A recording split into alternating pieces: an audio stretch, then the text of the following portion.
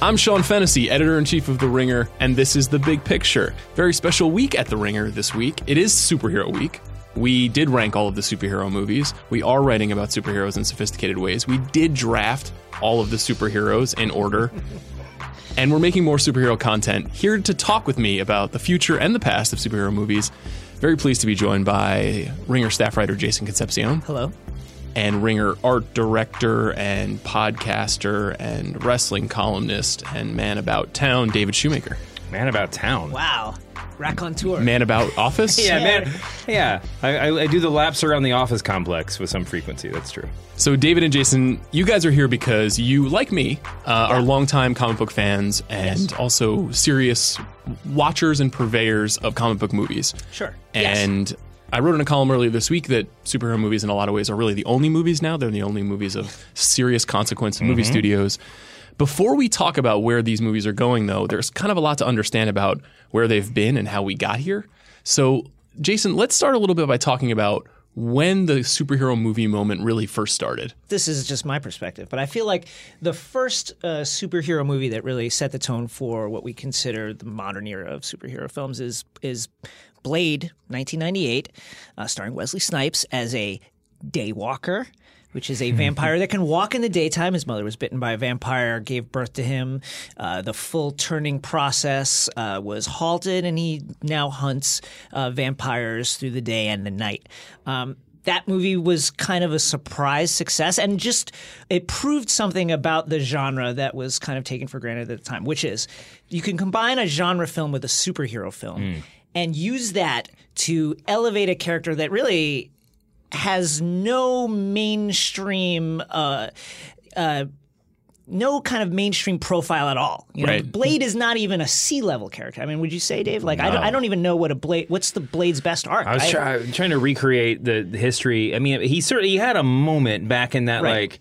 In the comic book shop back in like the kind of the Ghost Rider heyday, which would have been just before that, the sort of like Mark Teixeira draw is that about? He was hitting home runs. That was who was the comic book artist? Teixeira, that was just drawing everything back then in this like super muscled out inky style. He did a lot of Ghost Rider and Black Panther, and I'm sure he did some Blade covers. But anyway, yeah, he had a moment when everything was dark and grim in comic books, and they were kind of like reaching back into the archives to see what they had. But I mean, he's a level of genre that's always had difficulty sticking even in comic books, where there's all this space for everything. Yes. And this is 10 full years before Iron Man, a Marvel property comes along. And there is something kind of random but also prescient, I think, about specifically what Jason is describing, which is, you know, this is the collision of a genre movie with a superhero movie, which is kind of where we find ourselves now. But back then, why did that movie even happen? Was it because they could get Wesley Snipes and he was still a movie star? I think it's Wesley Snipes looking for properties. I mean, looking for creating roles for himself. $131.2 million on a $45 million budget in 1998. 2 years later, you get the Bryan Singer helmed X-Men movie, the first X-Men of that trilogy in 2000. And that approach is really the kind of what the standard approach for superhero films was up until that time, which was you do take the most popular heroes. The X-Men certainly were the Marvel's most popular heroes going back to the mid-'70s in the Chris Claremont run, and introduce them all at once. Yeah. Here's the Wolverine. Here's how Wolverine came to be. Here's Rogue. Here's Professor X, and you have to introduce all these characters. And somehow, hopefully, in the third act of the movie, you've built up enough momentum where there can be some kind of fight against the villain who you also have to introduce. Momentum and also identification. I mean, it's really difficult to introduce 12 characters in a film and have anybody care about them. But the craziest thing, I mean, Andy and Chris talked about this on The Watch this week, that it was so mind-blowing that movie was made, that they actually did one for us, I was super excited about this. Right? Incredibly excited. I was just so into it. But at the same time, I mean, in retrospect, when I was ranking these movies for part of the, as our superhero movie ranking project, I mean, there's none of those X-Men movies hold any place in my heart. I guess you could go like First Class. I had a certain style that I liked. Fun movie, yeah. And the more recent ones, I'm interested to see them sort of playing catch up. We'll get into that later, but and that's interesting to me.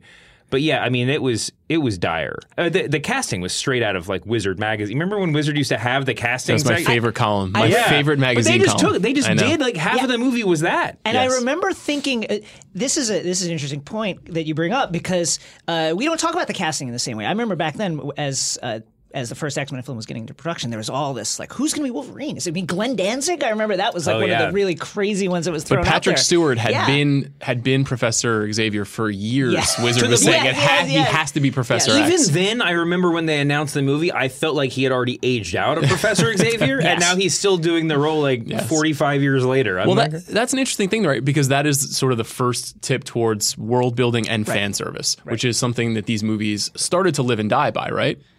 Yeah. For a long time, that was the most difficult obstacle for these movies, is that you had to be fully authentic, I mean, fully true to the source material, and yet sort of find a broader audience. I guess the flashpoint of all this, where it seemed like a bigger deal than most, or at least in the mainstream media, was Watchmen, because it was a concise. I mean, it was one graphic novel. Oh yeah, it was. Yeah. And Zack Snyder was. I mean, that's my favorite Zack Snyder superhero endeavor for sure. But he was low just, bar, but yeah. But he was just like, I'm just going to follow that. And there was he was able to. I mean, Dave Gibbons is one of the great comic book illustrators, but is a very low-key sort of British style that all the panels in the book were the same size. It was more, it was more of like a structural feat than any sort of like great artistic expression in the way that we're used to as comic book fans, at least. I don't know. I really liked that movie, but it was very, very true to the source material. But he had, in some ways, an easier job because there was a limit to the source material. Right. That is the opposite of kind of the direction that Marvel in particular went, but even DC too. I mean, we should talk about how there are essentially three competing universes in this world, right? So we tip towards X-Men, which is the sort of Fox, X-Men, Fantastic Four to some extent universe. They own a certain set of properties. Those movies are all produced by Fox. Then there's the Marvel MCU, which launches shortly thereafter. Jason, I'll let you break that down for us. And now we sort of moving into an extended DC universe that began with Christopher Nolan in 2005.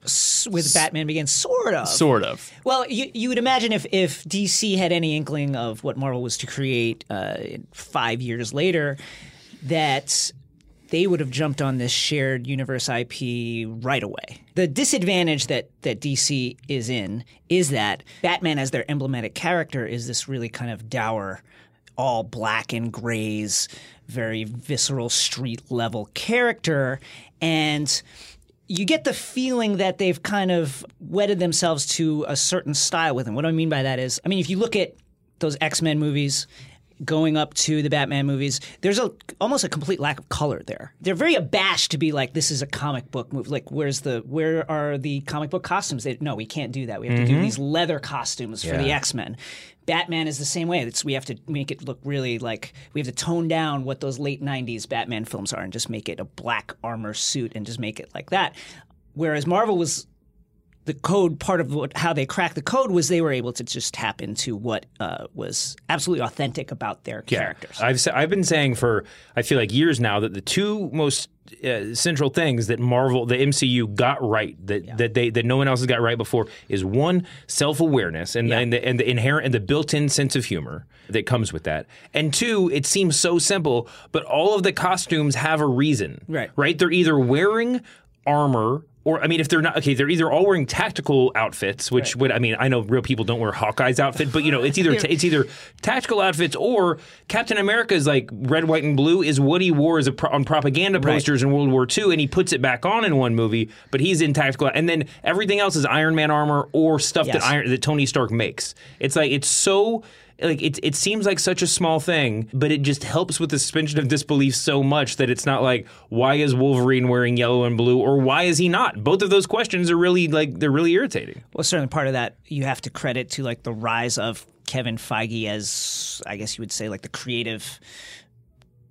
creative force behind the MCU movies. He started as an assistant producer on those X-Men films and was put in charge of these properties and was able to mold what were essentially a list of B characters. I mean, Captain America is an important character in the Marvel universe, but outside of that was seen as kind of this hokey throwback. Sure. Tony Stark, what's his best arc? What's the best I don't Tony even Stark know. story? Isn't it the slip into alcoholism? Devil and in a all bottle. that? Devil in a bottle. more than once, but The, yeah. the original, the 1970s version of it. And where that's like 2 issues, 2 or 3. Is it? Yeah. It's not even that. And obviously Black Widow, another important character who's no profile outside the MCU. These were characters that when they were announced post Iron Man as going to be part of this shared universe, people were like, is that even going to be a thing? I mean, that was Zack Snyder when Watchmen was coming out, like, Captain America movie? What? Thor? This is crazy. I can't believe Iron Man made $300 million. Like, who wants this? And that was, like, not to take shots at Zack Snyder, but that was absolutely the common perception of these characters at the time, that no one would want to see these characters. I had a very similar reaction to it, too. I mean, I have no relationship to Thor whatsoever. I've never read a Thor book in my life. And I don't think I ever will. And yet somehow I think one of the 5 best Marvel movies ever now is the Thor movie that came out 2 weeks ago. And they had to get to 2 bad movies to get there. Right. It's Well, almost that's like just it. Yeah. 2 different things. One, I mean, the disadvantage that DC's under is part of it is just reps. Yeah. Like if they could, if you would ask them if they could be 15 movies deep, but no one would give it. Rotten Tomatoes had them all under 45%. Right. They would take that because you go see a movie. Part of it is just it's like with comic books. It's like, I know X-Men's going to last forever, so I can get in now and not feel like I'm going to miss out on, I'm not going to be let down. All of these, none of these Marvel characters have great, there's not, we're so spoiled by some of the good comic book writing that's happened in the past decade. You don't even realize that, like, Brian K. Vaughan wrote Doctor Strange's The Oath, one really good graphic novel that sort of retells the backstory and everything else. There's not a lot of good Doctor Strange unless you're just really into trippy 70s stuff or whatever.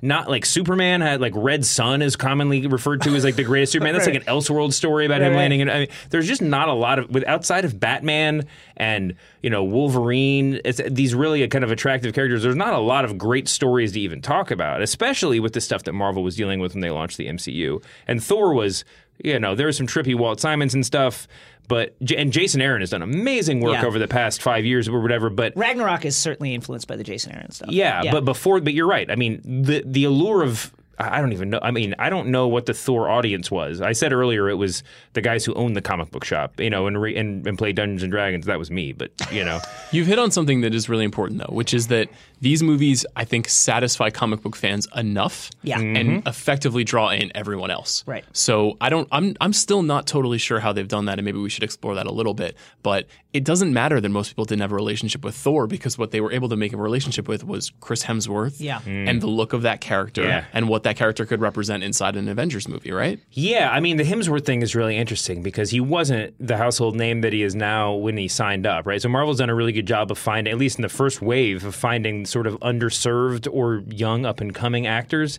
and putting them in these roles. I mean, if someone had showed you the roster of the Avengers, you would have said, Scarlett Johansson is by far the most famous or vital person right now. Robert Downey Jr. was sort of that was a crapshoot when Iron Man 1 came out. Certainly he was really famous in his way. But yeah, I mean, to find those actors at that right moment, it's the sort of deal that they make. Chris Hemsworth knows I'm going to be a household name because of this Thor role, and then I can grow my career because of that, and it becomes this symbiotic, no venom pun intended, relationship that kind of rising tides lifting all boats and all that stuff. Well, I think that the really amazing thing that they were able to do coming off of Iron Man was build a brand awareness that superseded the individual movies. Like, Thor was treated as a loss leader, essentially. Yeah. This is how we're going to get to Avengers. Forget that it's bad. It's getting to Avengers and squatting on weekends. That's just it. saying we're gonna do 4 of these a year or 3 of these a year. I mean, people cared almost more about the stinger scenes in Thor. How is this going to link with the rest of the MCU? How are they going to do this? Than they really did about the movie. Like, that was that forward momentum. And as they got deeper into their films in the second wave, that's when you really started to see the strength of this structure, which is you're freed from the tyranny of having to introduce these guys all the time. Yes. You're not no more having to shoot Batman's parents again. No more Peter Parker bit by the spider again. We know who these guys are. Yeah. Let's move it forward towards the Avengers film, and then when the Avengers film happens, we don't need to introduce these people. It's just action all the way through. This is a big part of this conversation. Yeah. Specifically because there have now been, since Blade came out, I think 4 different, maybe 3 different, but maybe 4 different Batmans in our lifetime. Right. There's only been one Thor. There's only been one Captain America, one Iron Man, all of the linchpin characters. Likewise, on the Fox side, there have now been 3 Spider-Mans. Yeah. There have now been 2 Magnetos. There have now been 2 Professor X's. There's about to be a new Logan. And because of this, like that, the way that MCU is birthed is still in place. It's like a Fabergé egg. You know what I mean? It is still like a precious piece. And, when we talk about the future of this stuff on the second half, I think we need to get into a little bit of like what happens when that egg gets cracked, because it's going to be cracked at some point. But do you think that the success of movies like the Thor movie are simply because they've created a culture around the MCU, or are they because there's something better about these movies than we're willing to acknowledge? I'm stepping on your toes here. There's a broader movie industry thing. I mean, a situation where you wrote that they're the only movies that matter right now. To a certain extent, there's no, like, every movie gets a 2-week window of people paying attention to it. It's just like some movies seem like louder and more urgent, and that's what the superhero movies are capable of doing. It's like everybody's going to go see this, so I'm definitely going to go, in my very brief opportunity to go see this movie. We talked about this a little before we started recording, but there is this sort of like high floor, right? I mean, who knows what the ceiling is for superhero movies, but there's a certain expectation of just baseline quality and enjoyment, right? Like when Guardians of the Galaxy came out, when was the last time that you had seen like just even a fulfilling space odyssey, right? I mean, it had been so long, and you knew that it was going to be at least like a B plus. And we should also acknowledge like what an incredible flex that was on Marvel's part to be like, here is a superhero team that you've never heard of. You never heard of Rocket Raccoon. You don't know who this is, like unless like you think it's a Beatles song. Yeah, you've never heard of these guys. The selling point on that movie was Marvel goes to space. Yeah, that's it. And that movie did $300-something million based on characters that nobody had any awareness of. Yeah, we're going to cast a wrestler. We're going to take this guy from Parks and Rec. He's going to do sit-ups, I swear. Like it was a big gamble. It was the brand. And that was really the movie where I thought, oh man, they're printing money now. Now they're going to, you do Ant-Man after that because you're just like, yeah, let's do Ant-Man. I think in some ways that is among their most beloved movies too, which is what's really interesting. When Taika Waititi was in here a few weeks ago to talk about Thor, I asked him what was the scariest part about doing this, and he said just they're 16 for 16. Yeah. They have not failed in any of their movies. Now we can quibble about the quality of a Thor movie or which Captain America movie is the most effective or the most like a 70s thriller, and we can talk about that too. But all of these movies have made more money than they cost, and they're established in the canon now of this MCU. Yeah, and at some point there's going to be one that doesn't. I mean, that's the wild card, right? I mean, we both discussed, the sort of making of stars. They've made these characters. There was, there's all these stories that like, about how little they paid the actors in the first, at least in phase 1. Right, of course. And then, Robert Downey Jr. sort of blew that up when he renegotiated. And all of them, I'm sure, blowing it up now for every additional Avengers movie. But the expectations are higher. I mean, even if they did something else that's like Guardians of the Galaxy, I'm not sure that era of Chris Pratt is big enough to anchor that movie anymore. Because and certainly for directors, they're still bringing directors along. They have Kevin Feige. They have this sort of infrastructure that's helping. That gives you the confidence that they're going to be good. Also, you can have a director that has never done CGI before and just say like, "We got you." Right. There's the infrastructure is in place. Yeah. But yeah, it's a different world, and going forward, there's different expectations, and I think that, like I said, I mean, Robert Downey Jr. will conceivably keep coming back for $30 million, for every cameo that he does, but maybe there's going to be a movie where like that Robert Downey Jr. But the Robert Downey Jr. budget puts the movie in the red, and then what do they do next? Let's hold that thought before we go to the future of Marvel and talk a little bit about the 2 other properties and what has happened for them in the last 10 years while Marvel has had this ceaseless, accumulation of brand loyalty and return business. There's the Fox X-Men films, which I think qualitatively are probably up and down at best. And then there's DC, which was in a little bit of a stasis mode, I think, through the completion of Nolan's Dark Knight trilogy, where they had to let that finish before they could officially go to the next stage of what they wanted to do.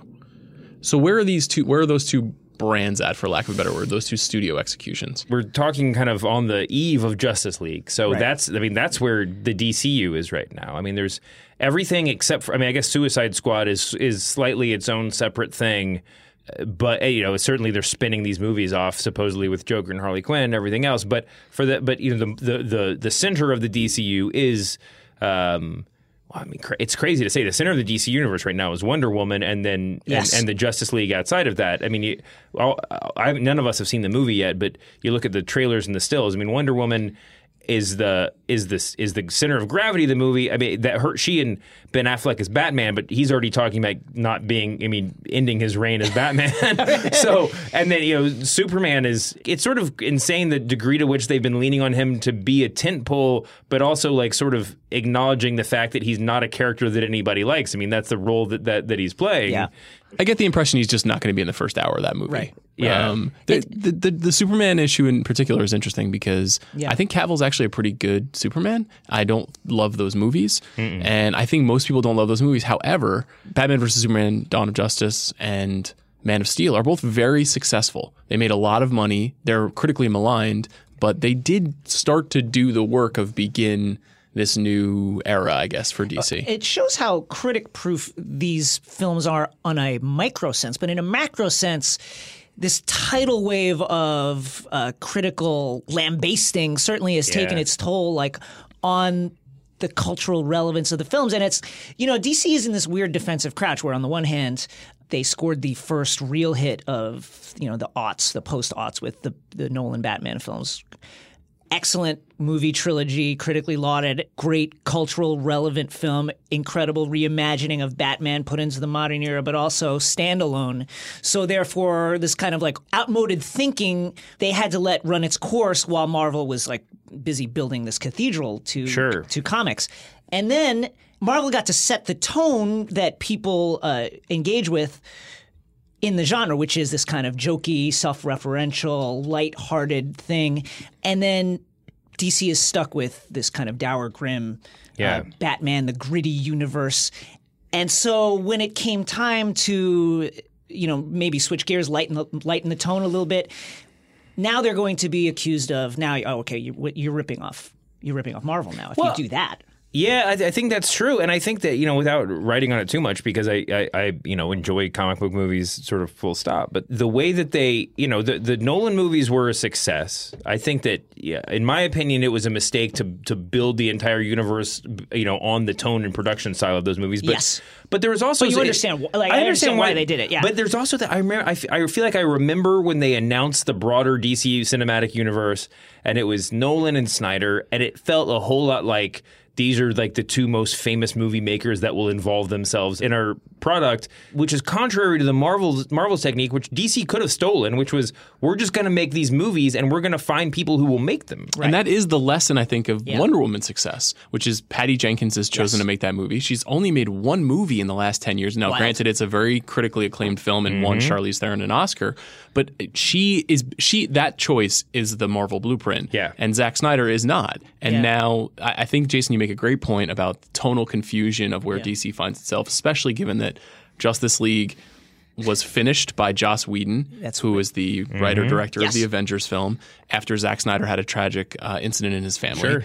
And now Joss Whedon style, this kind of whiz-bang, TV-born, snappy dialogue, is going to find itself inserted into a grim, grunge, darkened DC grafted universe. onto the top somehow. The parallel, we've all talked about this before, but the parallel is Brian Michael Bendis being hired onto the DC as a writer for DC Comics. So explain who Bendis is. So Brian Michael Bendis is one of the most influential, if not the most influential comics writer over the past decade or so. Certainly, he's just had his hand in so many arcs, so many... At Marvel, specifically. At Marvel specifically. He set the tone for what Marvel is today. Certainly. But he kind of made his name writing a Spider-Man series, but not the action, you're right, not Amazing Spider-Man, Ultimate Spider-Man, which took place in this parallel reality. This guy Miles Morales was Spider-Man instead of Peter Parker, and it was this very conversational, the dialogue jumped off the page, and it got. There's a lot of people who I think at some point were sort of worn down by this dialogue style. In Brian Michael Bendis comics,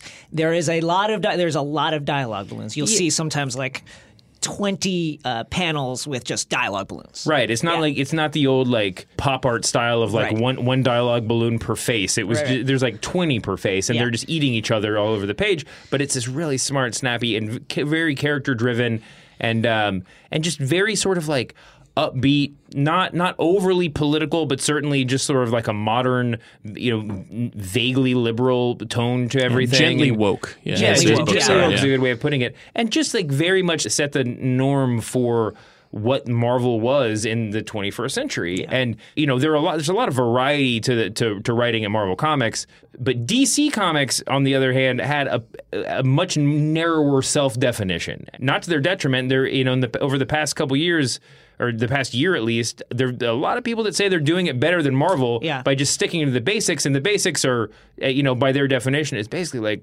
like 90s comic books, like in very much in the same style of the way they're doing the movies. It's this like gritty. Gritty is the word. It's like the moment when comic books started being described as gritty, when every comic book cover was like the Punisher with like 5,000 bullet casings on the front and like die cut blood. That's the mode of the big time DC Comics and the sort of the movies too, and that's why it's interesting that they would bring Bendis in. Like if they're gonna make a big buy, it would almost I don't even know what the example would be, but it's like, you could imagine them finding a just novelist or a screenwriter who was just like kind of fits the mold better and spending all their money on that. Bendis is very, very not the DC model, and the fact that they're bringing him in is a really potentially transformative move for them. I want to talk more about what Bendis will mean, but first, let's get a word from our sponsor. Sure. Today's show is brought to you by ZipRecruiter. What if hiring could be easier, more streamlined, and less time-consuming? So even when you're busy, you can still be smart about the way you hire. With ZipRecruiter, you can post your job to over 100 of the web's leading job boards with just one click. So you can rest easy knowing your job is being seen by the right candidates. Then ZipRecruiter puts its smart matching technology to work, actively notifying qualified candidates about your job within minutes of posting, so you receive the best possible matches. That's why ZipRecruiter is different.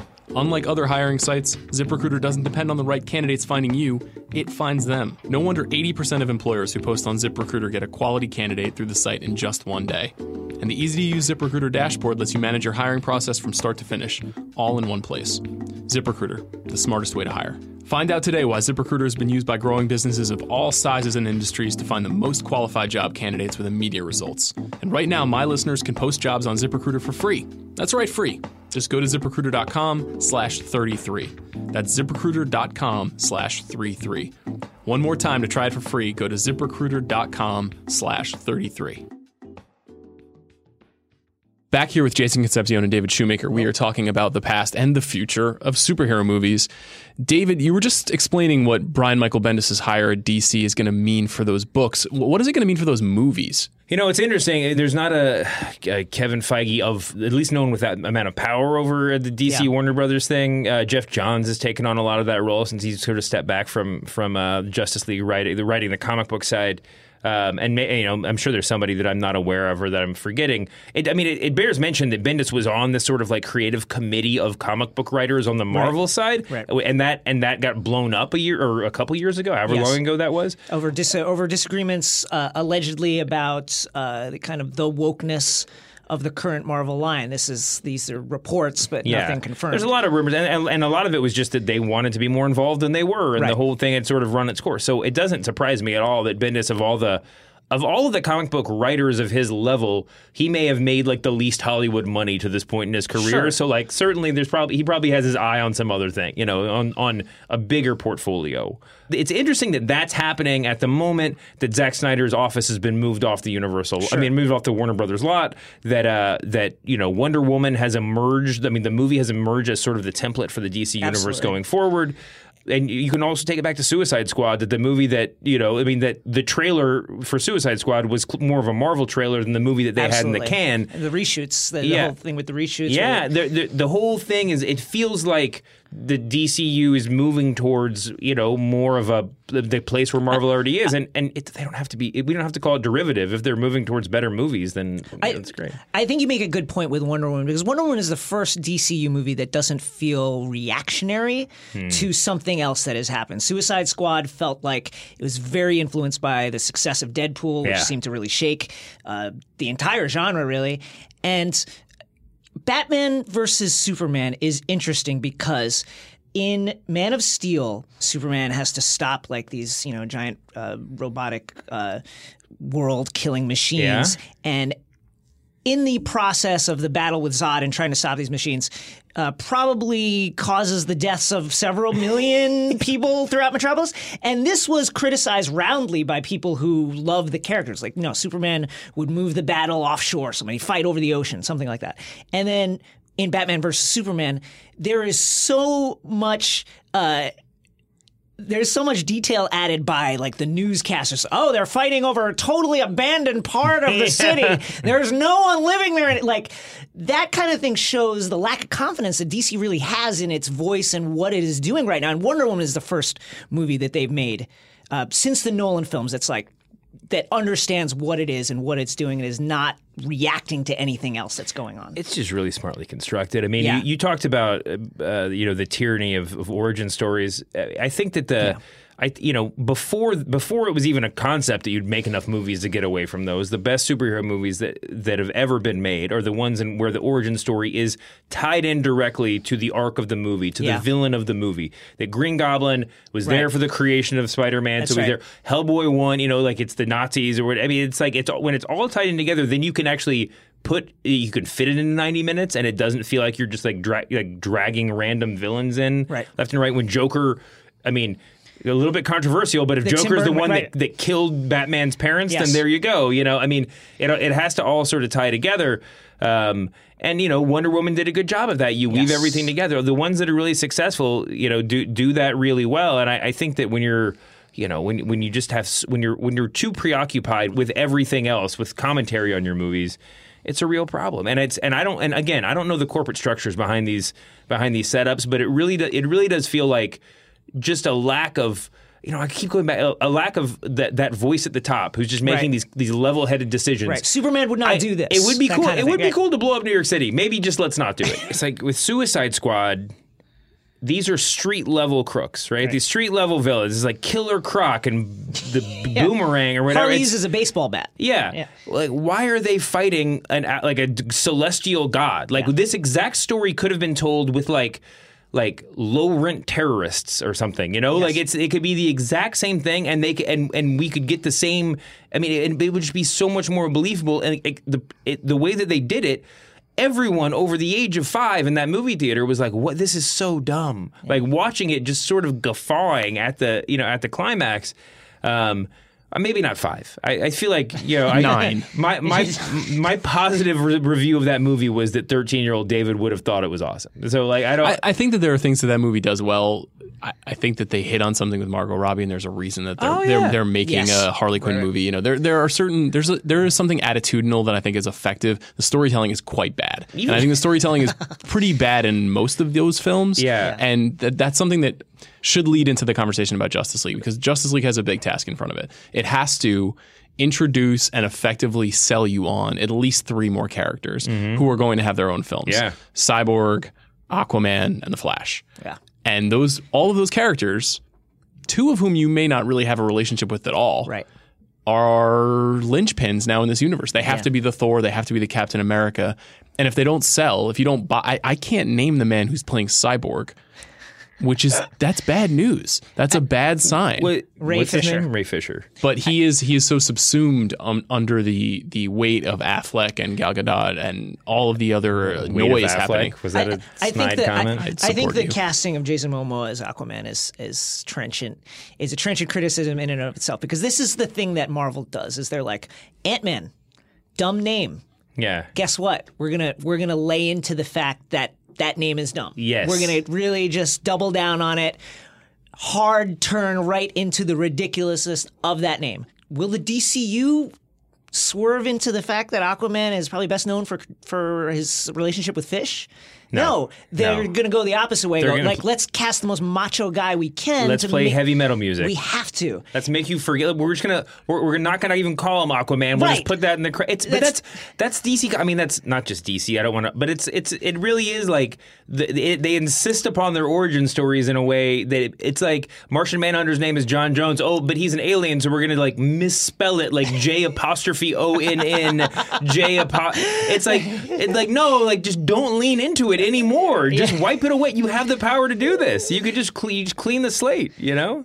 I don't fully comprehend the plan for DC in general. And I think we'll learn a lot when we see the movie, but even still, getting people, it's not going to be hard to get people excited about Wonder Woman 2. Right. It's probably not even going to be difficult to get people excited about The Batman, which is Matt Reeves' sort of a detective story about the Batman, which may or may not star Affleck.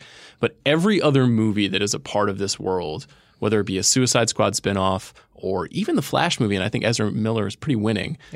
It is kind of up in the air. They could fail. Well, I mean, The Flash, we have a track record with the TV show that there are stories you can tell. There's an audience out there. And I think that despite me saying before that, like, you know, how spoiled we are with good how there's not always good stories with all these characters, you can kind of tell case by case, like what stories we can tell based on which comics have been not just successful but interesting. You know, Thor, they figured out a way to make that story good, make him interesting in the comic books. Wonder Woman, since the New 52, has been, you know, there've been some really interesting stuff going on in that comic book. There have been some, you know, interesting Superman stories. He's difficult. Aquaman, notoriously difficult. You know, unless you just really keep him underwater and tell like a. You know, just a 1950s adventure tale with him or something. It's tough. I've always said that I think the best Aquaman move would be that. So it's the JLA. They're sitting in their satellite or whatever, and they're talking about what their next mission is going to be. And Aquaman is just like looks at Bruce Wayne after The Dark Knight Rises, says, do you know how many fucking fish died when you exploded that nuclear weapon over the ocean? Like, great. That would be incredible, right? Yeah. Like, that's what they should do. But, you know, I think you hit on something really interesting, which is the difficulty in writing for Superman, essentially an omniscient, omnipowerful alien who can do anything.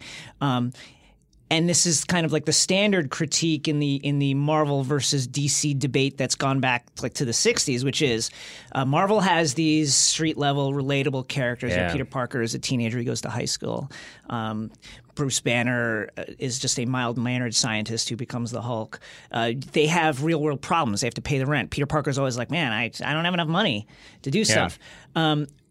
And then you go to DC, and it's like, you know, Superman is an alien. Aquaman is a god, essentially. Wonder Woman's a god. Wonder Woman is actually a god. Martian Manhunter, an alien.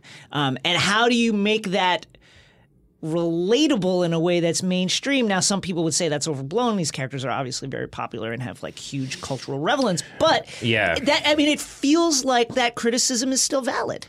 I think it definitely is. It threatens the quality of movie because the story is more difficult to tell because it's more intergalactic or more superpowered by its very nature. It's part of the reason why Batman, I think, has been consistently the most successful character because he is the most ground bound. I will say that if you want to spend 2 minutes critiquing the Batman movies in general, I think that regardless of what you think about the Nolan trilogy, I think Heath Ledger is the main reason that we still talk about those movies at all in a positive way. I think Jason and I did so at length on the rewatchables. Yeah, I mean, and I think that it's.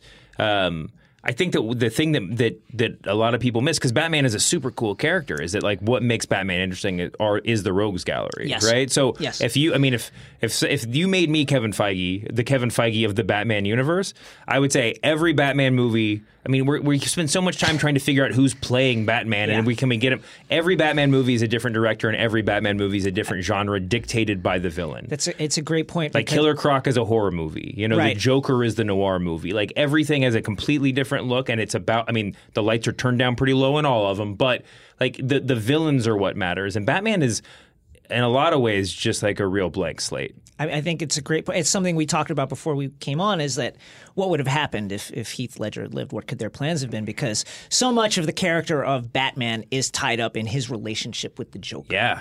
They are two sides of the same coin, and the Joker thrills in pointing this out to Batman all the time.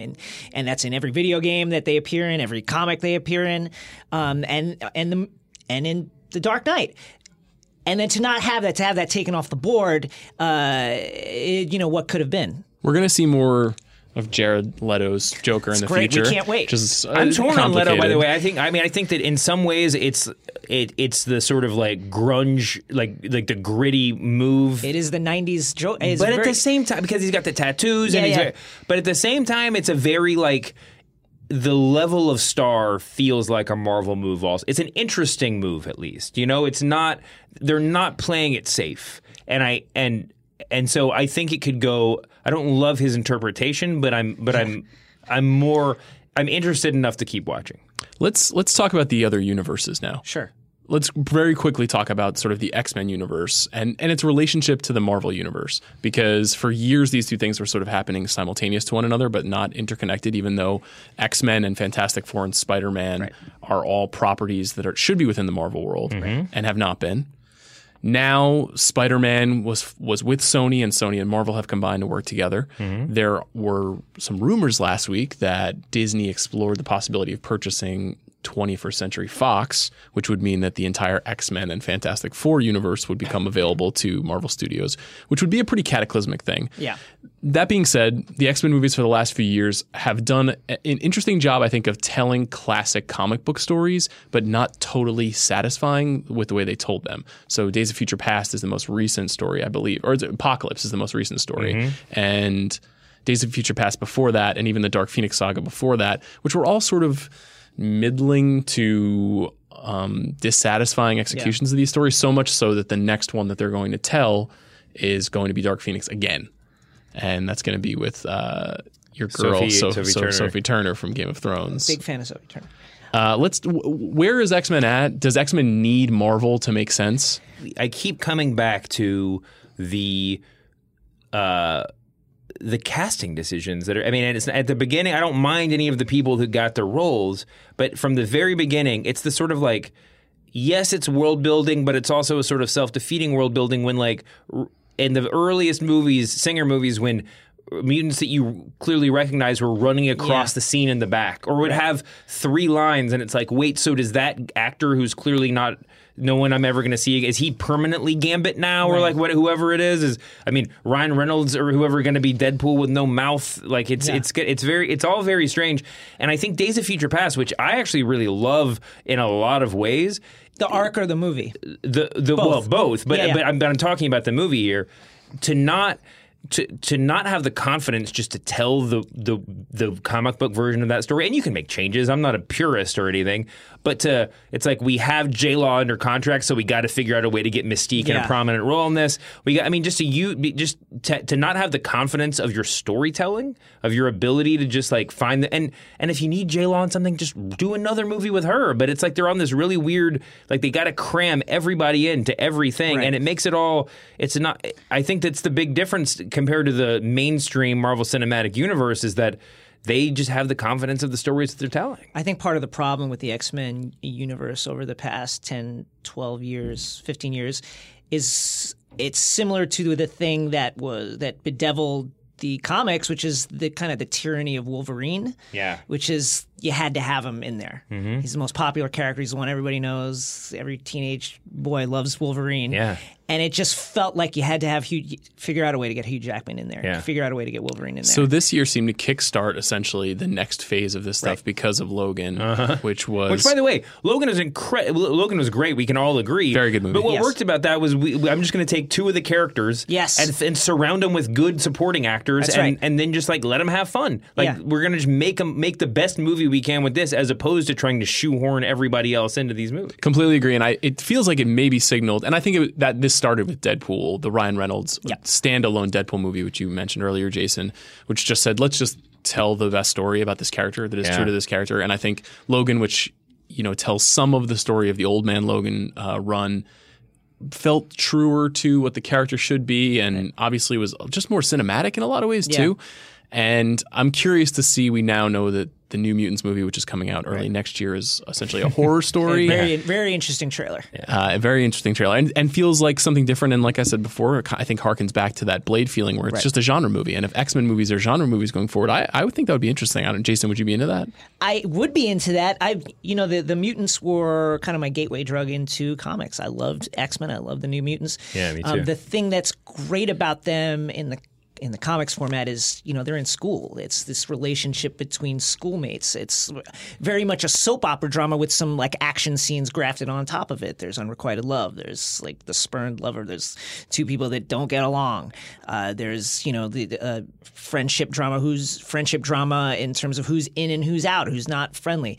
Then there's always the mutants who just look very different. So it really worked well in that school type of format, teenage storytelling.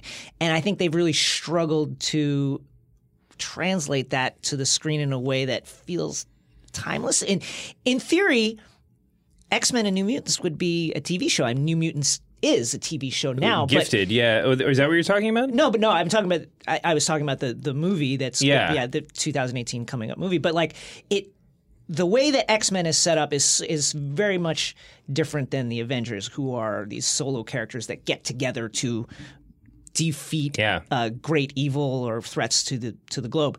The X-Men, they all live together in a house, essentially. Like, this is a soap opera. This should be a TV show. So it's very interesting to see that group of characters kind of run up against not only the trends in movies, but the trends in the way a story like that would be told today. And this is, this is well-trod territory, but like, why do they all live together in this giant mansion? It's one, because they're all social outcasts, and two, to train you to use your power so you don't blow up the world. Like, this is like these are like living time bombs, each one of them. They all have like their separate issues, and so there's a lot of kind of inherent interest in the story there. And so it's like, honestly, I read every X-Men comic book for growing up for a decade or more. I would forget the storyline from issue to issue. Like, it's a 4-issue story arc. We're like out in the like in space with I don't even know. I mean, it'd be like we were fighting Apocalypse somewhere. We're fighting Mr. Sinister, whatever. I could never remember what was going on. The Brood, maybe, whatever. Right. But I did remember like the relationships, what was happening at the school. Yeah. Like those are when they're playing softball, as corny as it is, that's the most interesting stuff to me. Yeah, Joss Whedon. It's funny because Joss Whedon, for me, wrote what is, I think, the best standalone X-Men arc. His Astonishing X-Men series, the first 3 graphic novels, which is a collection of like the first, whatever it is, 20-something issues of the Astonishing X-Men series. And he's really the first guy that captured what makes Cyclops an interesting character.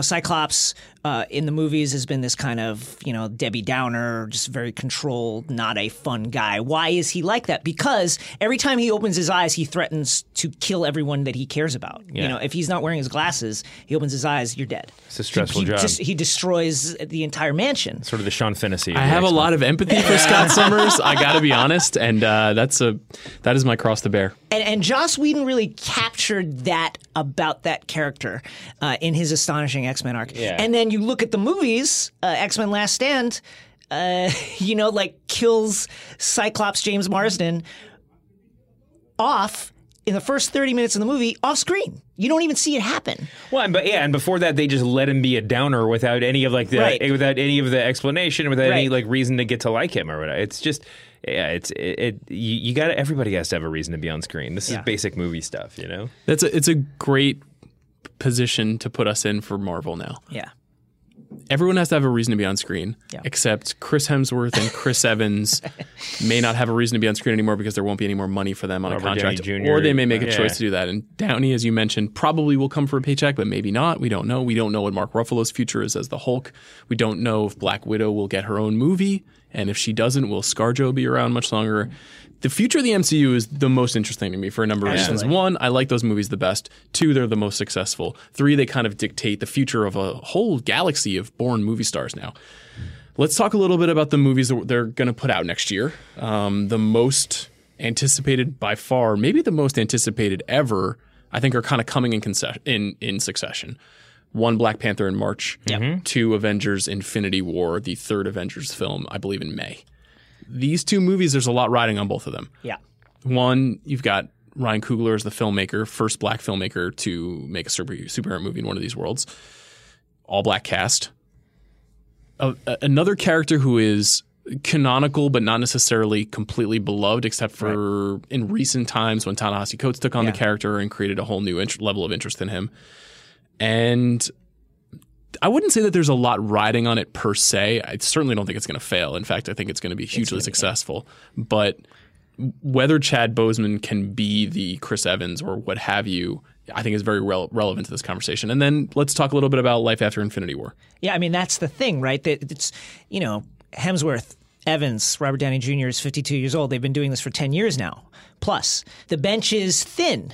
Black Panther certainly looks to be the best bet to carry the series into Phase 4, would it be? Phase 4? I don't know what they'll call it, but something like that. Right? I mean, Captain Marvel is set in the 90s? Or the 80s or the 90s? Yeah. Who knows? How that connects to the wider MCU is unclear.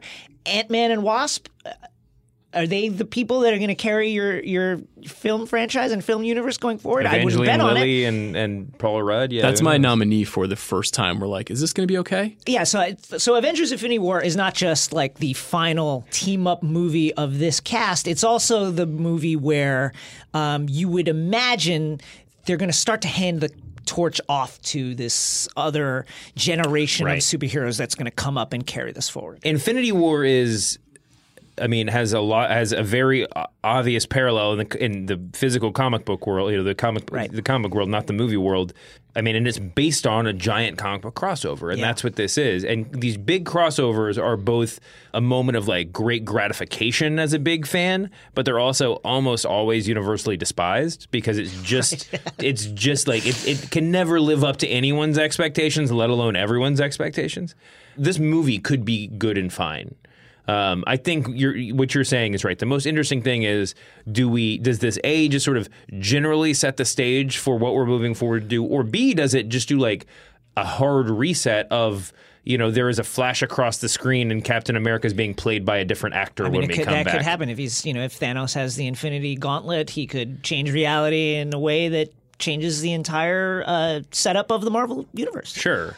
Then do we go back to origin stories? Yeah, what Marvel's been doing in the, I hope not. Well, Marvel's been sort of test marketing in the comic books over the past several years, this sort of next generation of mantle holders where there's a female Thor. Right. Although Thor is still in the book. I mean, the character Odinson Thor, whatever, is still in the book. There's Riri Williams. It kind of took over as Iron Man for a minute. Now as a different, I know it's Ironheart. Falcon took over as Captain America. Amadeus Cho took over as the Hulk. Right. So it's sort of like it's this look to see like what the next phase could be if we just want to keep going without any sort of retconning. Right. But just sort of give these famous titles, famous names to new characters. It's met with mixed success. I think it's hard to imagine, a Marvel universe without a Captain America that we know. But in comic books, you can always sort of like take your medicine or eat your vegetables, whatever the right turn of phrase is, and keep going because that Steve Rogers Captain America will be back someday. Right. He died after Civil War, for instance, and inevitably was dead for a while. he'll be back. Yeah. So in that sense, I guess it makes more sense just to recast if you want to keep doing Captain America movies in a post-Chris Evans era. As long as you have something to hold everything together, Sam Jackson will still be playing his role until he's 500 years old, I'm sure. I feel like they can make it work, but it's definitely a tricky situation. I don't think they're in dire straits. They have Tom Holland, who is the star of Spider-Man Homecoming, who I thought was quite good and is a very credible Spider-Man. Chris Pratt, obviously, there will be a Guardians 3. Yeah. It's strange to me to think of Star-Lord as one of the primary figures in the Marvel movie universe, but that is where we are. It still feels like there's something will be missing if they integrate, I don't know what we would call it, like Vora, like value above replacement Avenger. Like I'm not sure what will happen if they essentially attempt to recast the character with different actors and with a different persona. Well, the Avengers have meant a lot of different things over the years, and they keep in the comic books, and they keep coming back to the sort of core five of Thor, Captain America, Iron Man, Hulk. And I guess Vision and the Scarlet Witch are the two in the comic books. Right. But it's I don't think it. My guess is that they're not planning like a hard pivot, and it would be crazy to do it. You know, you can change out a couple of characters and hopefully keep moving forward. I mean, what's interesting is if this the Disney Fox acquisition does go through, then you might see something akin to Bendis's New Avengers run, where he took an entirely diverse cast. He put Luke Cage as basically the leader of the Avengers, with Wolverine and with Spider-Woman and with all these other characters that you would not think of being as Avengers. And really, if not one of the flagship titles for the early aughts of Marvel Comics. Could that happen? Maybe. It's interesting to watch the movies drive creative on the comic side over the last 5 or 6 years. It is. But to go back to your question, I mean, I guess the general question that this whole conversation begs, which is, you know, what comes next? Right. Like, what's the future of these movies? We shouldn't. I mean, we've been talking about this for an hour, but, you know, the place that we started is when it was Blade, you know, and I think we were talking before we started recording, but it's often forgotten how insane Iron Man seemed at the time. You talked about that too. That how he could have how on earth did that movie make all that money? I mean, to take Robert Downey Jr. at that stage of his career, you know, a director who's experienced with Swingers and Jumanji. Favreau's great. We all love him. But still, I mean, to be helming a major movie. And Iron Man, of all characters. Iron Man is probably the highest Q rating for a character that nobody gave a flying F about in the entire comic book world. It was wacky. Captain America obviously is very meaningful and is a big name character, but I think that the big thing is that we don't need to get, despite the success of all these movies, we might not need to get to that precious about, do these characters keep going, do we reboot them, whatever. I think what Marvel's proven the most impressive thing is that what matters is Marvel. Yeah. You know, what matters is the infrastructure. Brand awareness. Yeah. Let me just say, though, that in the history of movies, these genres, and I think specifically Marvel movies are now a genre unto themselves, are never more vulnerable than when they seem strongest. Right. And so if you look at the history of, say, musicals in Hollywood, in the 1940s and then the 1950s, musicals were incredibly powerful. And what happens is that they become more and more successful and more expensive, and then they become more and more essential to the day-to-day of the Hollywood system. And the minute you screw one up, and they did start to screw them up in the 50s, the entire genre unwinds, and the key players in those in those worlds become less essential. The moment that Kevin Feige missteps, there's going to be some doubt and complication in this world. If DC had been on the ball, then Marvel wouldn't have the latitude right now. Like, the reason why we all saw Ant-Man and enjoyed it is because that was the superhero movie to see that weekend, right? If there was another option, it would have been a whole different story. And yeah, I mean, I think that going forward, there's always, like, as DC does more stuff, and it's going to be interesting to see what they do. If Marvel were really to acquire Fox, I don't know. I'm sure that they'd coexist as separate divisions, but like, how many weekends does that parent company get to stake out over the course of the year? Like, every great one? question. Yeah. There is a parallel to your other realm of coverage to WWE, and the idea that somehow this product has been watered down because they stake a claim to a pay-per-view every other week. And so you're sort of like, well, what really matters here? Right. At what point does Ant-Man and the Wasp not matter as much as Infinity War? We don't have that feeling yet, and that's why Ragnarok mattering and being a hit is still mind-blowing until it doesn't work anymore. I mean, the success of the DCU films, despite the critical whipping they take, I think when that stops happening, if Justice League is a flop, a true flop, I think that'll send shockwaves through the genre. Okay. Let me wrap with this. Yeah. I want to know from you guys specifically, what is the superhero story or figure that you want to see get its own line? Wow, that's really tough. Yeah.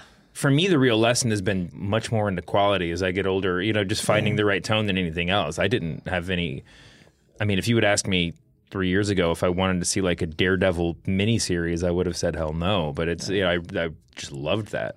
This being the big picture, we did not talk about any of the TV installations here, but there's tons of television around these characters too. That's a whole other series of podcasts. At this point, you kind of have to wall off the TV. Like, it'd be fun to bring in like those kind of core Netflix shows to this conversation, but now with just like with all the kind of network shows, there's just so much stuff. And there's too much to watch. I mean, it's the same thing with the movies. Like, we're just talking about, like how many they could possibly be under, in one company. But like even big comic book fans like me are kind of like picking and choosing which weekends we're going to go see these movies and which times we're going to wait for, Netflix or whatever. Which one would drag you into the movies immediately? This is really hard. I don't have an answer right at the top of my head. I mean, I'm an old school X-Men guy. I would love, Logan was really fulfilling to me in a lot of ways, and I would love to see a reboot of Wolverine kind of done with a little bit more of the genre flair the comic books had. But, he's sort of too big of a star, I think, for them too big of a character for them to take those sort of risks with. I don't know, Jason, do you have an answer for something you want to see? I have two answers. One is I'd go with maybe Image, and I'd say something like Saga. Absolutely, which man. is just a swashbuckling space odyssey love story. One of the great love stories of the past 3 to 4 years, just in terms of the way it depicts two characters, the way people fall in love and then slowly fall out of it and then feel that ache of falling out of it. It's really well done, and then set in this just wild environment of an intergalactic war between a planet and its moon, between a technological based race and a one race that's based primarily in magic. And then I would say do the X-Men right. I would reboot it. I would follow the blueprint that MCU did with the Avengers, that they deployed to create the Avengers, which is base it on the Ultimate Universe X-Men. This is like the modern retelling of the X-Men universe, and just start it from scratch with the core characters, maybe as solo standalone movies, building towards a team up. Yeah, I mean, I think one of the real successful turns of spoiler alert for anyone that hasn't seen the new Tom Holland Spider-Man, but like the reveal of MJ, of Mary Jane at the end of the movie was really powerful, because the way that we've seen so many superhero movies in the past, that wouldn't have been feasible, because she would have been cast by an actress that looked more like her and would have been shouted out from the very beginning, right. Because the fan service is more important than the storytelling. Even if it's an Easter egg, the fan service takes precedence at the beginning. And that would be great if there were a way to do like X-Men in like a slow burn, where it was just a story about. It could just be a story about Wolverine or a story about Professor X, and you don't realize until the third act that this person he's been talking to the whole time is Cyclops or is whoever, But I agree about Saga. It should be said that they said they're never going to sell, do an adaptation of it. That just means the money, that the check hasn't been cut high enough. Yeah, there are no nevers in the superhero world. I'm still waiting for, as a Spider-Man guy, a Sinister Six movie, which I don't think will ever happen. This trio is not so sinister. David, Jason, thank you very much for doing this. Thanks for having us. This has been fun. Yeah.